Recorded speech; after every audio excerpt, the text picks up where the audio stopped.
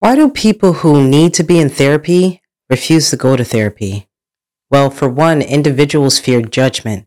They fear change, the unknown, and what they might discover in therapy. Additionally, they're too prideful to admit they need help. Some people doubt the efficacy of mental health treatment. They're uncertain it will work or misunderstand how it works.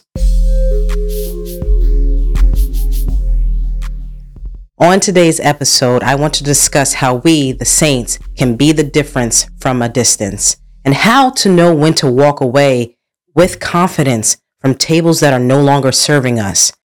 How we can walk away from environments full of toxicity and not have any of that get on us.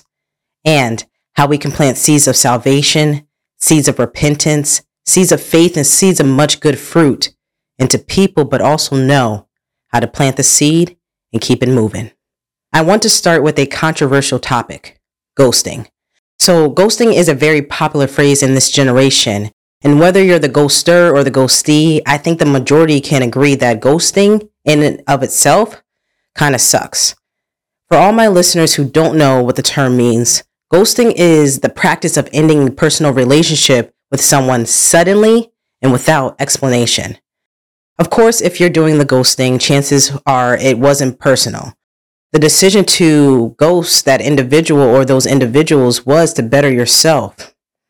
Anytime you make a decision to choose yourself, 9 times out of 10 is going to upset people, especially ones who were benefiting off of you not having any boundaries to begin with. And just know that anyone who gets upset for you having boundaries is not your friend. Now, if you're the one who has been ghosted, it's crazy because we tend to take the rejection so personally when, in all actuality, God allowed it to happen.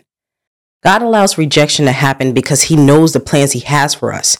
He sees the hurts and the pain before we do, and in His love and mercy, He allows those painful encounters, such as being ghosted, to occur because He's protecting us from the damage that those people or those peoples would have caused us.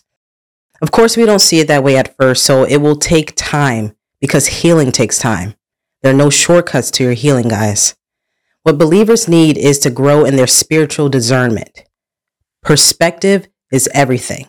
We all have sight, but it isn't until you hide yourself in the secret place where the Holy Spirit gives you insight. I have a podcast episode on the channel entitled Christians Need Biblical Discernment. After you finish this episode, check out that one next. I marvel at how Jesus was able to complete His assignment in just 3 years. He modeled this so perfectly, and I'll admit I took a childish mentality into my adulthood and made a lot of mistakes that I believe were unnecessary. And if I can help my listeners shed years off their life by learning from the mistakes I've made, that's all I could ask for. So what do I mean by the statement I just made? Taking a childish mentality into my adulthood. Well, I've had to learn the hard way that not everyone is for you. Not everyone is your friend, and oftentimes it's the people who are closest to you who are the most jealous and envious of you. So I have a question to ask. How did you make friends in elementary? At this point in our education, our minds haven't fully developed. We don't know the concept of bestie and frenemies yet. So we're pretty much all friends, right? But as we continue to grow, we get to middle school, and now our friend group changes. We have the popular kids, the chess and book club. We start to notice what is cool and what is not, and now we just want to be accepted.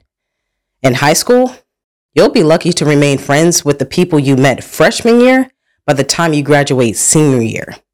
Because I saw the same people every day, whether that be at church, school, parties, etc., I qualified these people and gave them the title of friend and day one's loyalty, all because they showed up. How many of us are guilty of doing this? Giving qualifying titles to the most undeserving souls. The good news is that if you recognize that you have made this mistake, the art of pivoting is available to you.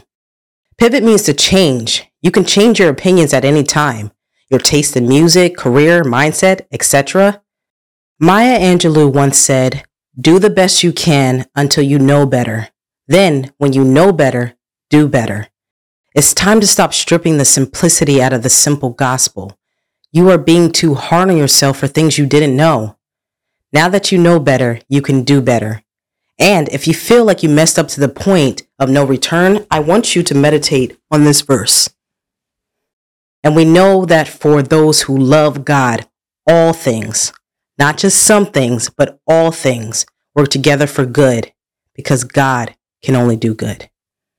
And we know that for those who love God, all things work together for good for those who are called according to his purpose. This is a covenant God has with his people.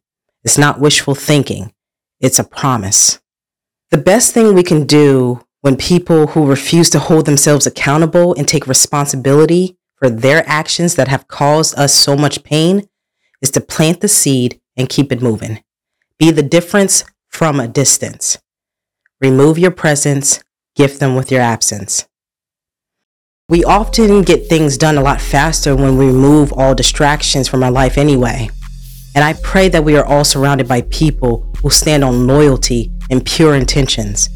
Life is too short to have people at your table who just want to eat without being fruitful.